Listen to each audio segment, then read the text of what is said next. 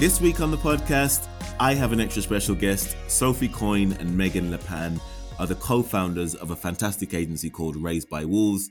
Just an absolutely fascinating company at the nexus of corporate internal communications and brand advertising.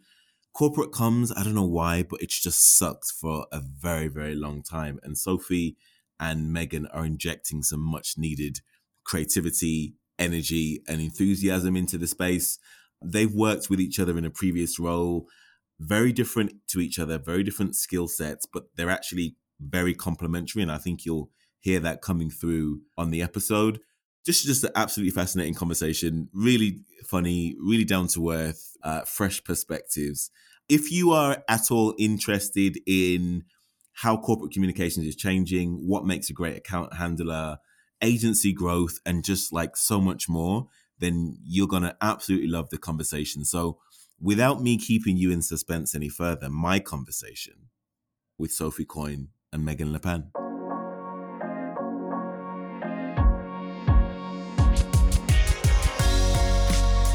Sophie Coyne and Megan LePan are the co-founders of Raised by Wolves, a creative communication studio focused on helping brands unsettle the ordinary in the corporate and sustainability space. They are part of the multi-award-winning Lab Group. I'm very much looking forward to the conversation. Sophie and Megan, welcome to Agency Deal Masters. Oh, thank you for having us. Yeah, it's lovely to be here. Super excited to have you both on the show. We've been chatting just off air, and your energy and enthusiasm is super infectious, and you've got me in a fantastic mood. So really, really excited to have you on the show. Job done then, no? Let's go home. So let's jump into it. So you both founded Raised by Wolves, and love the name, by the way. It's a fantastic name of an agency, in December of 2020. That's also a really interesting time to start a new business in the height of the pandemic. Tell us the origin story of the agency. Yeah, it's an agency that really we wanted to put together for some time, and it was kind of born out of probably frustration, if we're honest, with the industry. We were working kind of at an integrated kind of full capability agency, and we had these phenomenal opportunities, but it just seemed like sometimes the way that the industry wanted to manage the process wasn't conducive to the best output, and particularly with sustainability and corporate comms, which I think is very much on the rise at the moment. There kind of was a bit of a disconnect between how advertising and comms serve that space. And where we kind of came from it was, how do you elevate creativity in the kind of area which is well known for being quite corporate, quite straight, death by PowerPoint often, and where creativity often goes, that's not really, we don't want to get involved with that. And actually, we thought that was a brilliant creative challenge. Actually, how do you make that into something which is super engaging and it leverages the best of advertising to kind of move the conversation forward? So for us, that was really, we had a kind of, why not try this? Probably about 2 years before we actually did it. Yeah. And then why not try it with a different model? So let's try and build something which has kind of small tactical teams, that's a little bit different from the industry norm, and how can that affect the work? I guess that's kind of the origin of Raised by Wolves and what the driving force behind it was. And at the same time, we don't like to work in ugly. So we don't want to be doing corporate work that looks corporate. It's not as fun to work on, right? And push those boundaries. So really having a look at something that's a Nike has done and translating that into a internal engagement piece or something that is supposed to be dry. And she was like, it doesn't have to be like this. And I was like, no, it doesn't. Like, we don't have to be sitting here doing this boring stuff. Nobody's going to read it. And that's like demoralizing to work on corp comms if that is how you really think the end user isn't going to appreciate it or be as engaging as it could be. And I think that was a big part of us always pushing the boundaries of it where we were before, and even more so now with more freedom. It's a huge goal for us. Great starting point for any business. It doesn't have to be like this. Yeah. And you create the future, right? It's fantastic. I love it. So you mentioned something really interesting there. How do you both then complement each other? So you said Soph is I guess, slightly more the creative one. She sees something that Nike has done externally and she says, how can I replicate that in their internal comms? Megan, how do you and Sophie kind of complement your skills and your skill sets? To be honest, we're quite different. So Soph did a master's in history, so she can analyze and pull anything apart. And she's one of the best strategic people I've ever worked with in terms of making things simple. So she can take a lot of information and just really make it simple. My worst thing is strategists who give me pages and pages to read. I don't want to read 10 pages of strategy. If I have to read 10 pages of strategy, you haven't done your job. Like, just don't you think? Like, when it's, I was just like, just definitely. tell me what I need to know to make it easy. I don't need like a thesis on it. I just want what the output should be.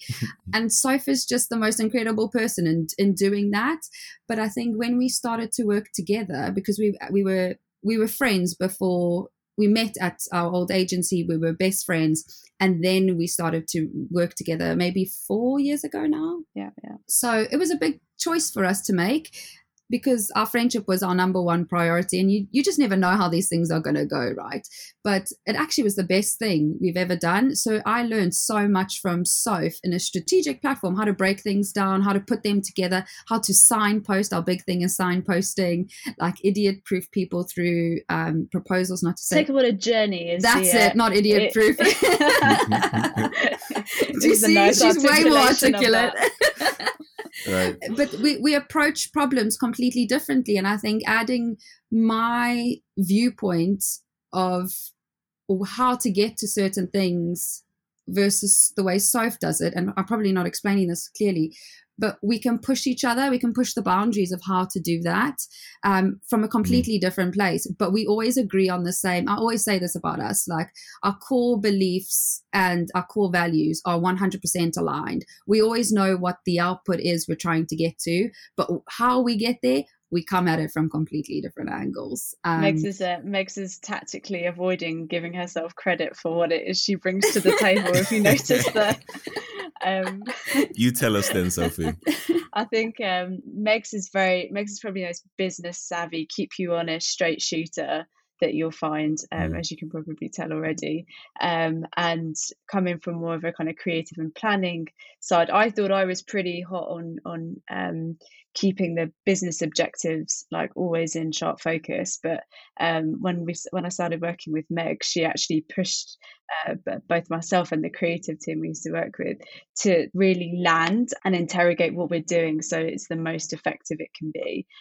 She is probably the most shrewd business person, or bringing that to the table, I should say, that I've worked with. It's a bit of a keep us honest. And I think that's invaluable actually when you're doing creative and strategy, just to have that sounding board to get out of your own way sometimes.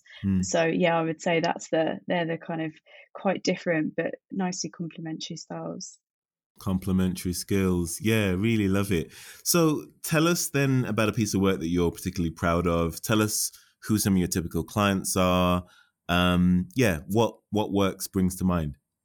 I think probably the piece we produced a couple of years ago for Coca-Cola was actually their first corporate consumer campaign, and it kind of went out in Europe in about 25 markets, and that was what is Coca-Cola doing in sustainability effectively. And at the time it was looking at community packaging or waste, if you like, and also water replenishment. And it was the first time to a consumer audience they had built this new brand. So you've got, traditional products, Coke, which is happiness and, very, very optimistic.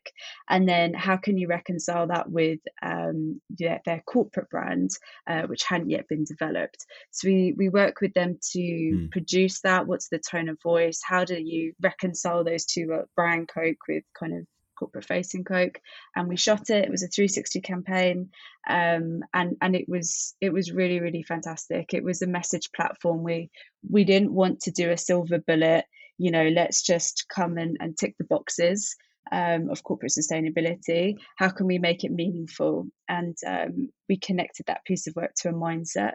So it was called Never Settle, and that was really the lens that we brought all their commitments through. I think both visually and strategically, it was probably the piece we're most proud of. Took a piece of our soul for 2 years, absolutely, but definitely one of our favorites. Really interesting. So what have you learned then about how to create corporate comms that stand out and, more importantly, is effective, right? That's effective with the people who are supposed to receive it, take on the message, and then act on it. What have you learned about how to do that effectively? I think we use this phrase actually for Raised by Wolves, and it's bringing the meaningful to the technical. I think sometimes there is this, and Megs and I have made every mistake, going while we were learning this, but you've been doing this a long time. Sometimes you just want, when you're faced with corporate comms and you're from a more creative environment, you just want to make it kind of either visually better, or you want to oversimplify it, or you've got these grand aspirations that are not necessarily the most conducive to getting the business objective across. And actually starting from a place of understanding and being an SME effectively in your client's business or the subject matter. Megs is the biggest packaging nerd going, which is obviously helpful for us as a team. But starting from that place and then building a creative solution that has that in mind. So it's not to say that, you're watering it down, but actually if you understand the nuances of the subject you're trying to bring to life in corporate comms, you can then make informed decisions about what is the most appropriate way to bring it to life creatively, rather than a lot of the time, what we did initially. I mean, I think what a lot of people in the industry do is go, okay, we really think you should do this, without really having a full and the client just takes you back and back and back, because they're saying, well, you're not really understanding what we're trying to get across here. And then once you've got that, I think, baseline of knowledge, and you're interrogating the subject as much as they are before you've even put the creative together, there's a level of trust you get with clients, and then eventually they start to become a bit braver. And I think that's really been our strategy, and what we learned kind of in 6 years prior working with Coke was to build that relationship, that understanding, so that then you can push the boundaries creatively, and they trust that you're not going to, you're not going to compromise them in any way, shape or form. But at the same time, I think we're also quite good at holding on to our initial, whenever we get a brief, it's like, what is our initial reaction to this? What do we understand? What do we think about it before reading anything else? We kind of read the ask and then we have a chat, and I'm just like, well, why would they need to do this? And we ask ourselves those kinds of questions, so you don't lose that perspective, because once you're in all the information, and there is a lot of information that comes our way, it's hard to then have that outside view maybe. So it's a paramount for us to keep that initial gut thing. It's the same thing when you watch an edit. Your first reaction, what did you think? What did you see? Yeah. How did you interpret that? So I think everything that Soph's saying is 100% true, but we also need to be that step removed from the client, because they are living it. They are living it even more than we are living it. So you need that perception as well in order to also help drive the conversation forward with them. Totally agree. Your point around gut feel and sort of going with what your first instinct is so important. And I think it's really underrated, because, behavioral science has kind of backed this up in recent years, and they've said that gut feel is really just experience, and it's just your years of experience that tell you, actually, it's pattern recognition. And considering that you guys have been doing this for years, I don't want to give away your ages here, but considering that you guys have been doing this for years, and you've been senior account handlers at another agency, your ability to pattern recognize is so finely attuned that when you do see a new brief, you kind of instantly understand, this is the direction that we should go into, before you have to even go into the details and the reams of information that come to you. Yeah, but sometimes it's also what question are they missing from the brief, to really help me understand. Actually, sometimes we'll say to them, like, actually, you need to answer this question first before we even get into this, because your general consumer, they're more in this space at the moment. We need them to understand this principle before we go into explaining everything that you need. They need that baseline knowledge. And I think people read headlines, right? And then they think they know a subject matter. Climate change is I will say this example every time. Ask people 5 questions on climate change and they actually don't know the answer. They know a headline and they know Ask generally. Me one. Yeah, it's bad, right? But there's so much more to it. And I think with such a short attention span, you do sometimes need to take a step back in order to then go forward and explain things.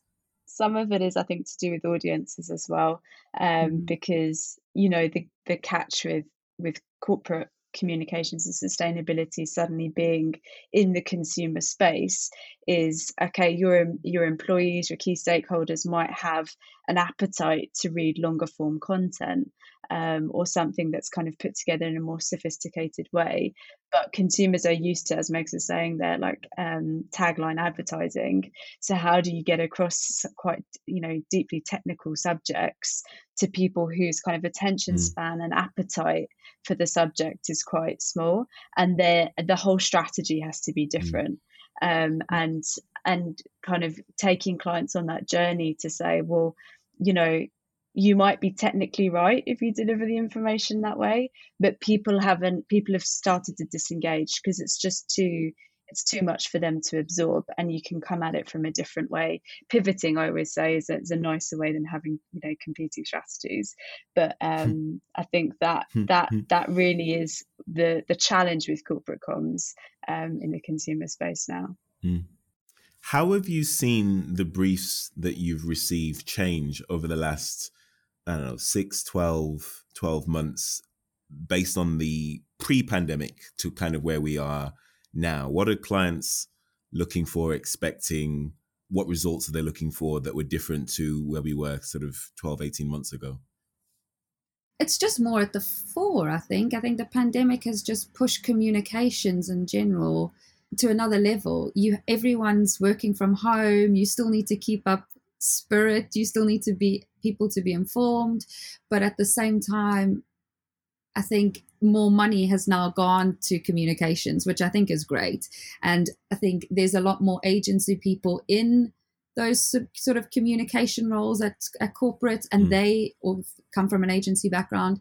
And I think they want to do cool stuff. I don't think that people there don't want to do creative work, and I think now they're getting more of the budgets. They are being braver and they're wanting to push the boundaries. And in terms of metrics, of course, sustainability, ESG is a huge thing for corporates. It all has to play a part, but at the same time, to get that cut through, you've got to look, or you have to be giving people something that's interesting, that's not a thesis or, a stock library image with, we aim to try to maybe kind of like do something in the near future.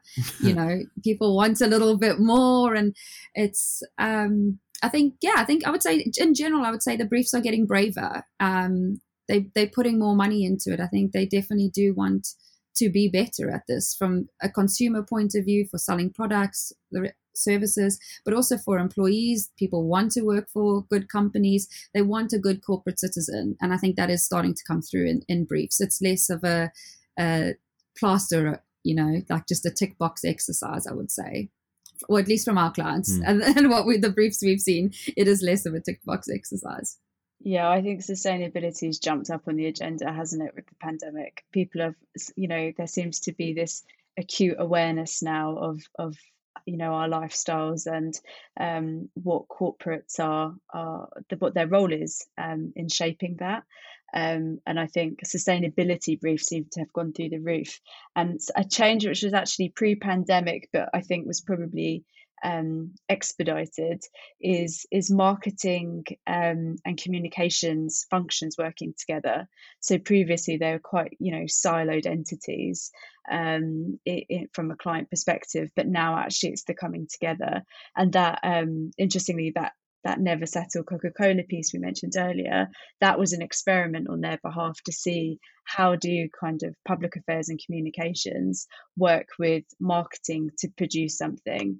And I think more and more sustainability is demanding that corporates come out and be proactive and reactive, but they're having to come out and speak about these topics, and the agility is there, so the briefs are following that trend, whereas before you might have a few kind of 3 or 4 big pieces for the year. Now it's kind of the amount of packaging briefs that we kind of work through is crazy. It's nice to see, but it is a sharp focus that you would like we certainly never saw kind of 3-4 years ago.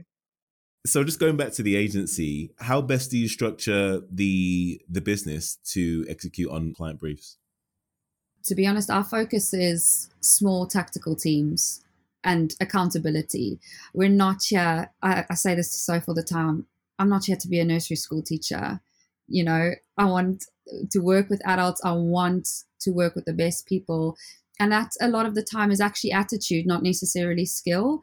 And that small tactical team, super agile, accountable for everything, hybrid is what we're after and how we work.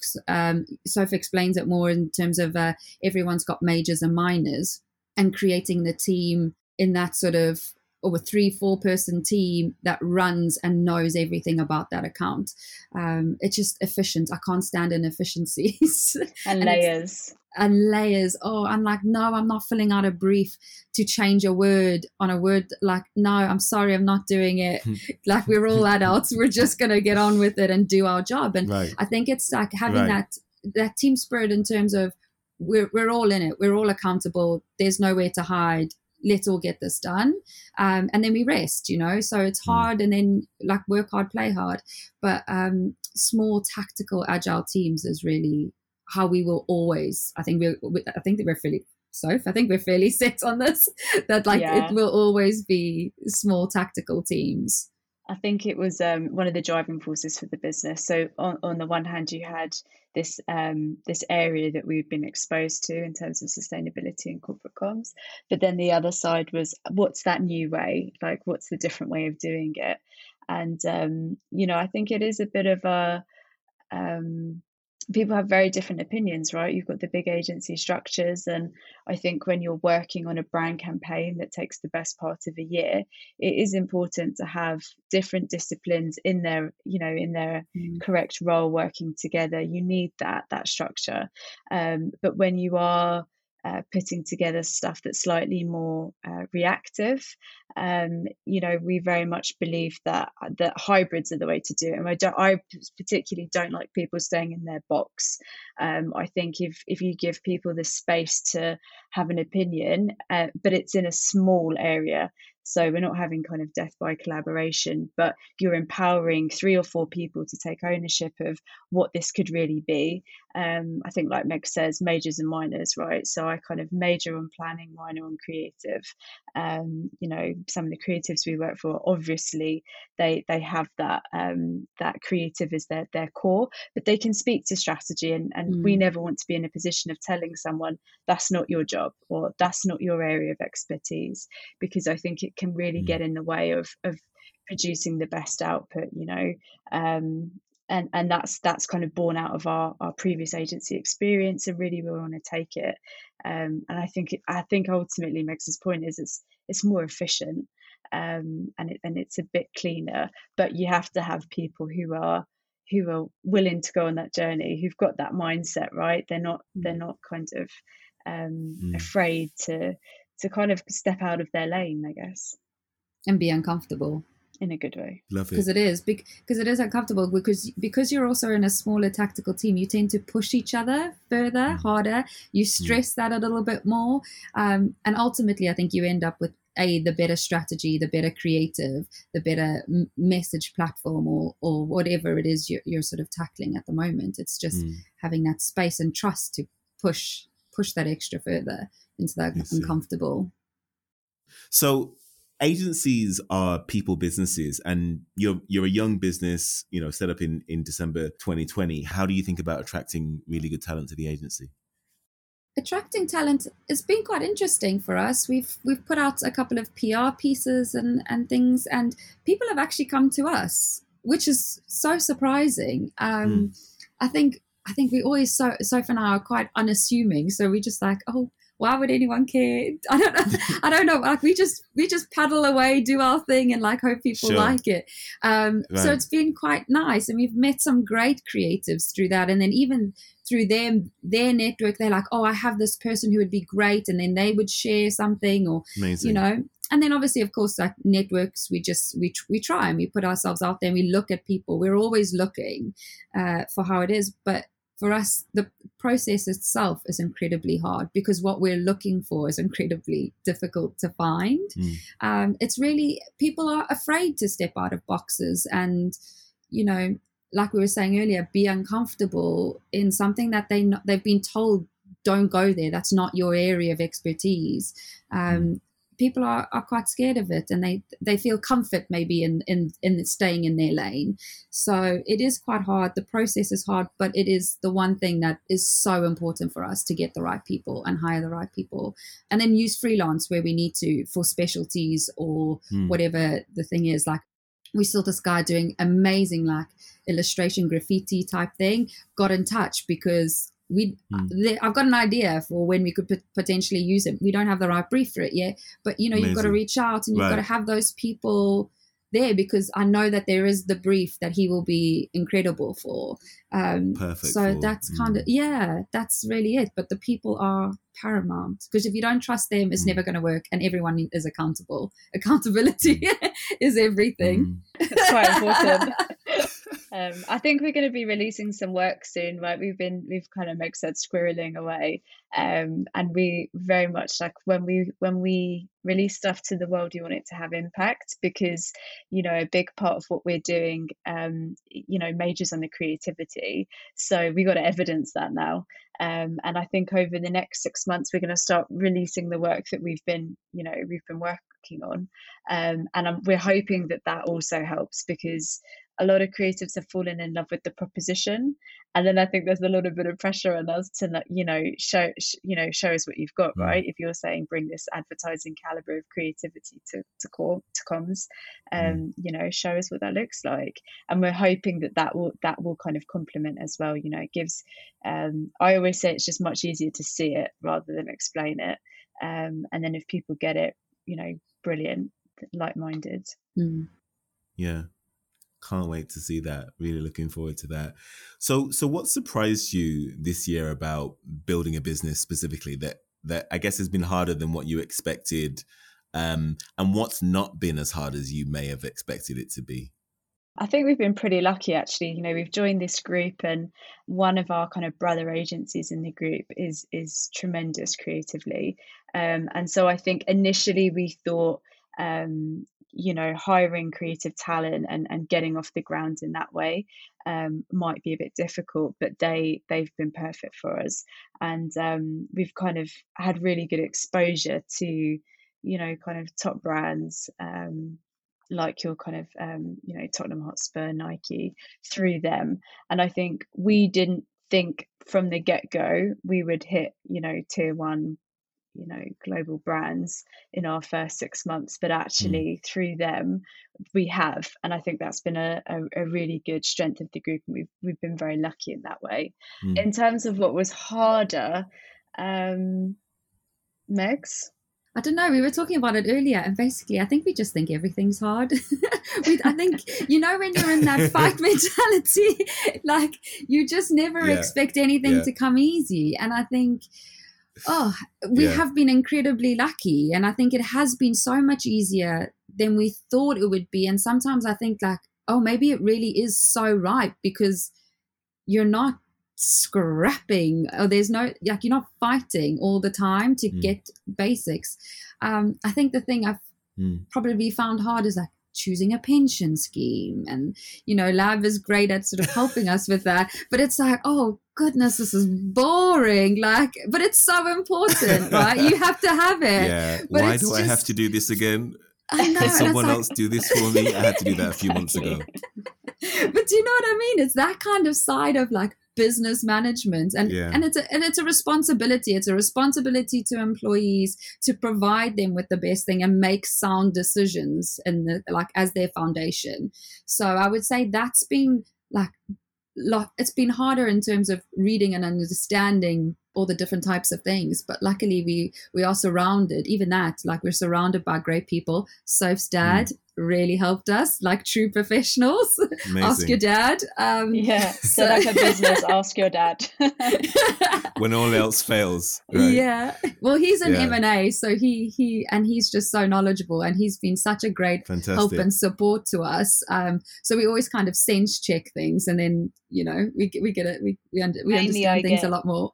Mainly I get I can see you glazing over, so he kind of holds me to account on the business side of things. That's amazing.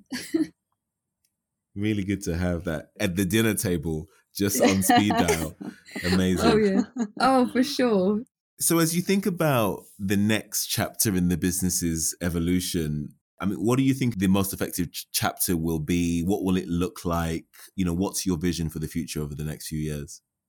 I think in the short term, it's definitely building that creative network of talent. Like I mentioned earlier, we've got to evidence, how you are bringing that creativity to corporate comms and sustainability, and attracting the right people to do that.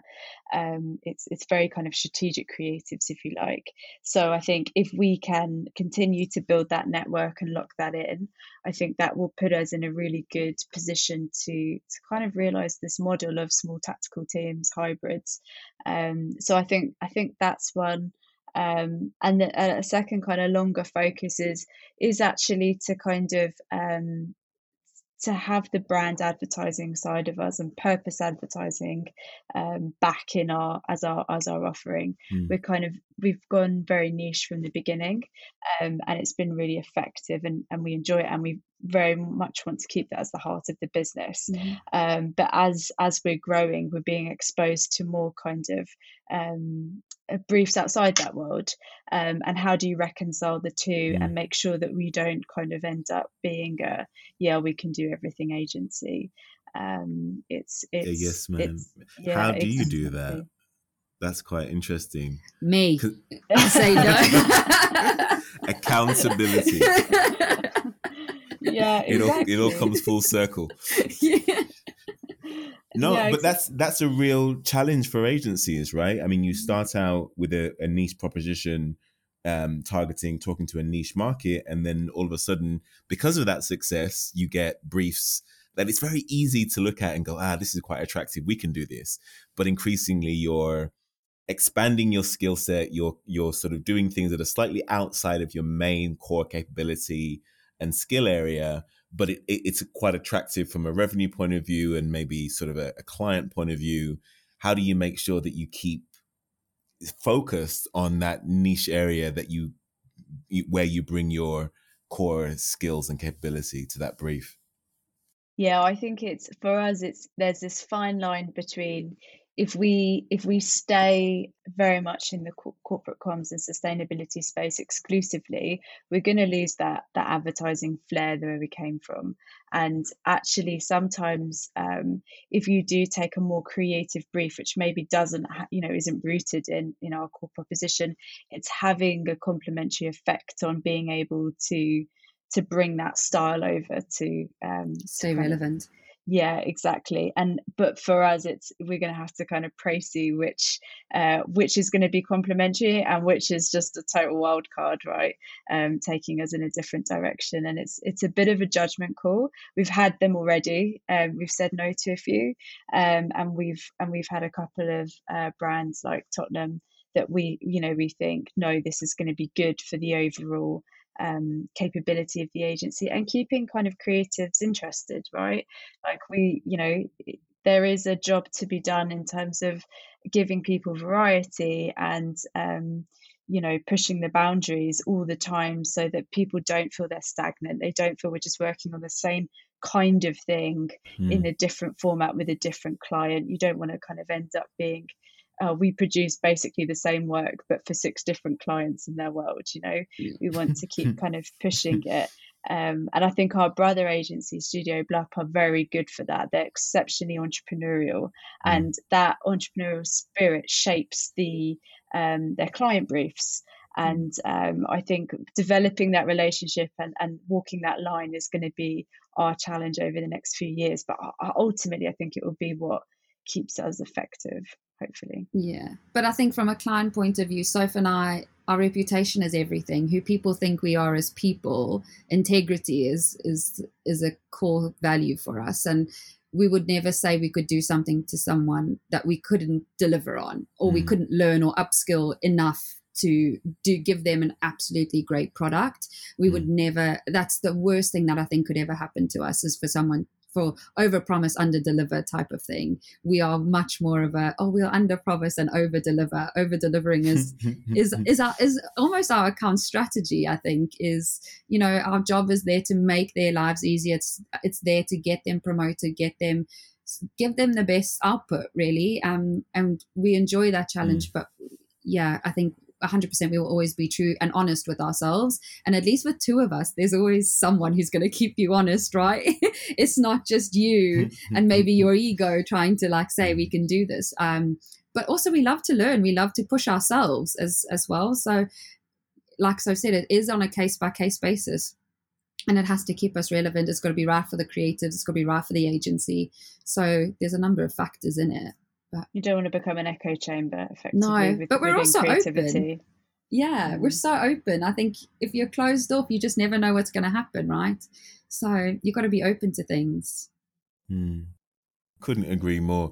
Guys, we're fast running out of time. There are a million questions that I wasn't able to get to. We're going to have to get you back on the show in 6 months' time to see where you guys are, because I love the journey and the trajectory and the energy that you guys are bringing to this. So congratulations on all your success so far. Let's jump into our favorite questions. These are the questions that we ask all of our guests. So I'm super excited to ask you some of them as well. I'm going to fire some short, sharp questions at you. If you can fire some answers back, that would be great. Actually, none of these are actually short answers. They're all quite long, but let's see what we can get through. So tell us about a time when you failed and what you learned from the experience. I always go to, I used to play tennis when I was a teenager to quite a high level. It was kind of above county.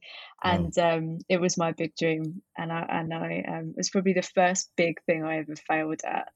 And it was just, I think I was too young. I was too intimidated by the environment.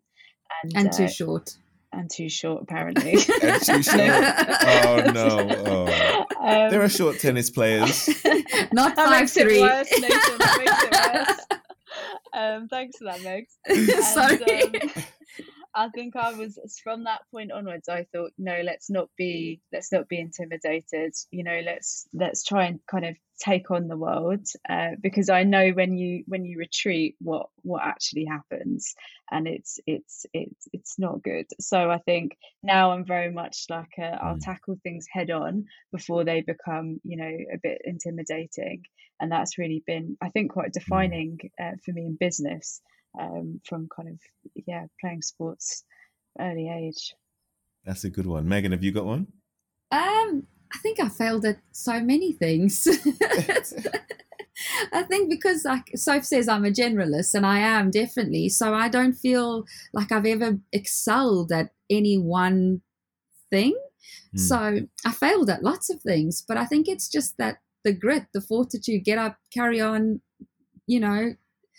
enough is never enough. And I think for me, from my failings, I always go in with an imposter syndrome. Like, I need to prove that I need to be here, or someone's going to find me out. So I work harder.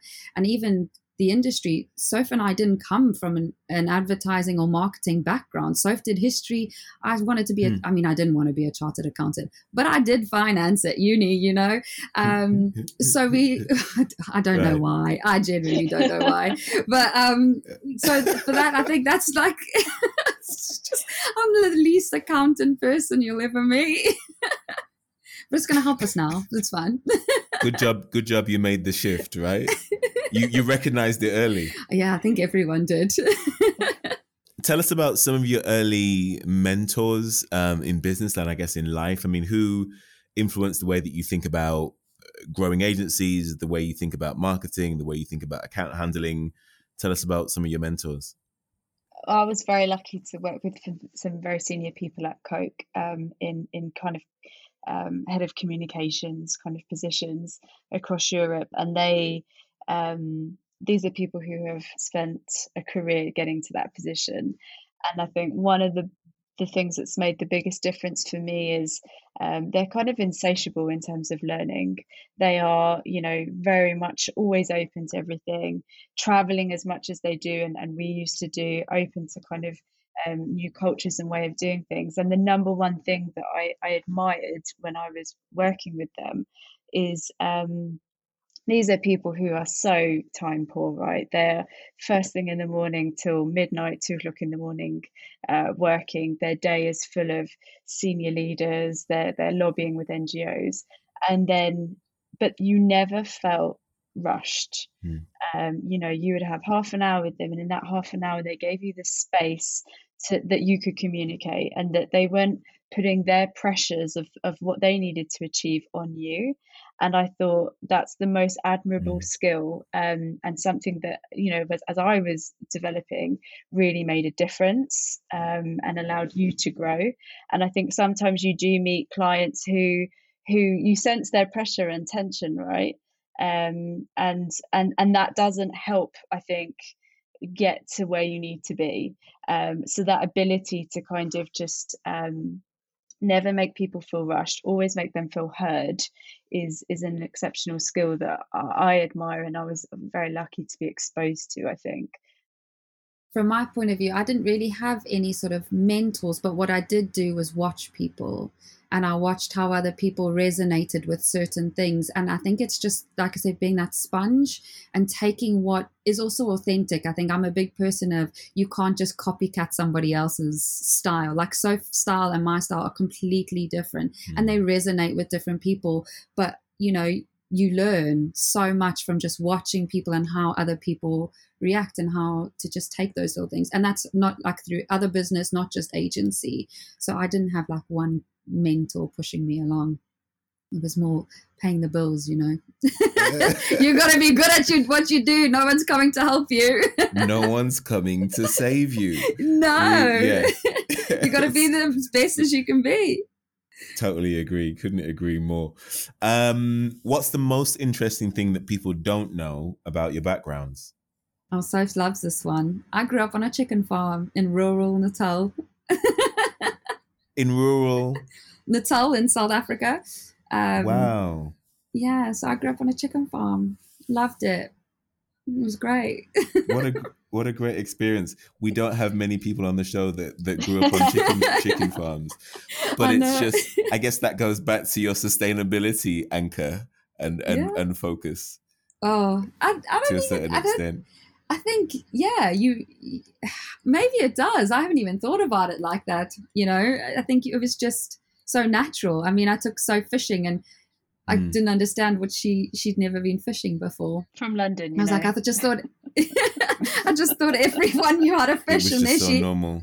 Yeah, put me on a boat in the middle of Africa. Why don't you know how to fish? She did catch a fish. Different kinds of baits. I know. I called it a fishing stick. Actually, I forgot it was called a rod for the first few hours, much to their amusement. The stick, the stick that you throw and catch. You know, she was like, "This is we're like boring thing." We're like, we're in a boat, we catch a fish. This is what we do. It's like there's more to it than that. Yeah. Sophie, have you got one? Do you know what? Actually, Nathan, I haven't thought about that. That's actually the one question you've caught me out on. I think it's probably the tennis playing thing. That's a big one. Because you were an extremely good tennis player. Is that a bit braggy? No, but you don't tell people. Soph's very coy. So I'm always like, basically what I try and do is I try and hustle people. So I try and get her. Hustle people? Yeah. So like if it's like an office party or something and there's a table tennis, I'm like, I bet you 50 quid Soph will beat you. And they're like, no, I'm good at this. I got this. I was like, yes, I'm making me some money. And Soph's like, and then actually one of the guys tried to give her the 50 quid and she was like, no, don't worry. Like I can't take it. And I was like, what? I was like, of course you're going to take the money. That's our money. Exactly. Performing seal, you know. Performing the seal. A good cop, bad cop. I love it. And my final question, guys, what is it you know about the world of brand advertising and corporate comms today that you wish you knew at the beginning of your careers? I was thinking about this, and initially, like the trap, my gut is that I want to say, I wish we knew that sustainability was going to kind of really rise on the agenda to the extent that it has now, right? Because then we would, but actually, I'm glad that we didn't. You know, I used to think it was our penance actually in the creative agency to be working on corporate comms because it was, you know, it wasn't as exciting initially.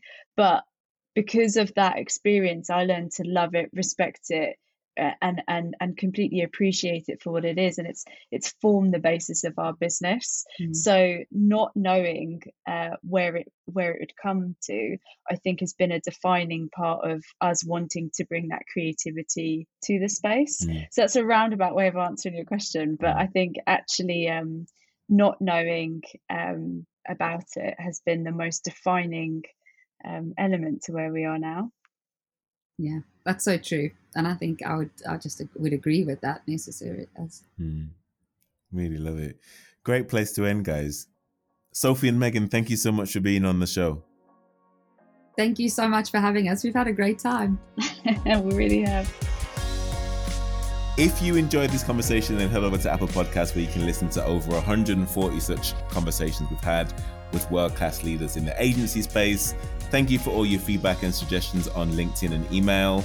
We would be unable to do our show without our very own Deal Masters. Sarah Spence is our production assistant. Tyler Ballard is our booker/editor. Krzysztof Błaszczyk is our executive producer. I'm Nathan Alibaba. You've been listening to Agency Deal Masters.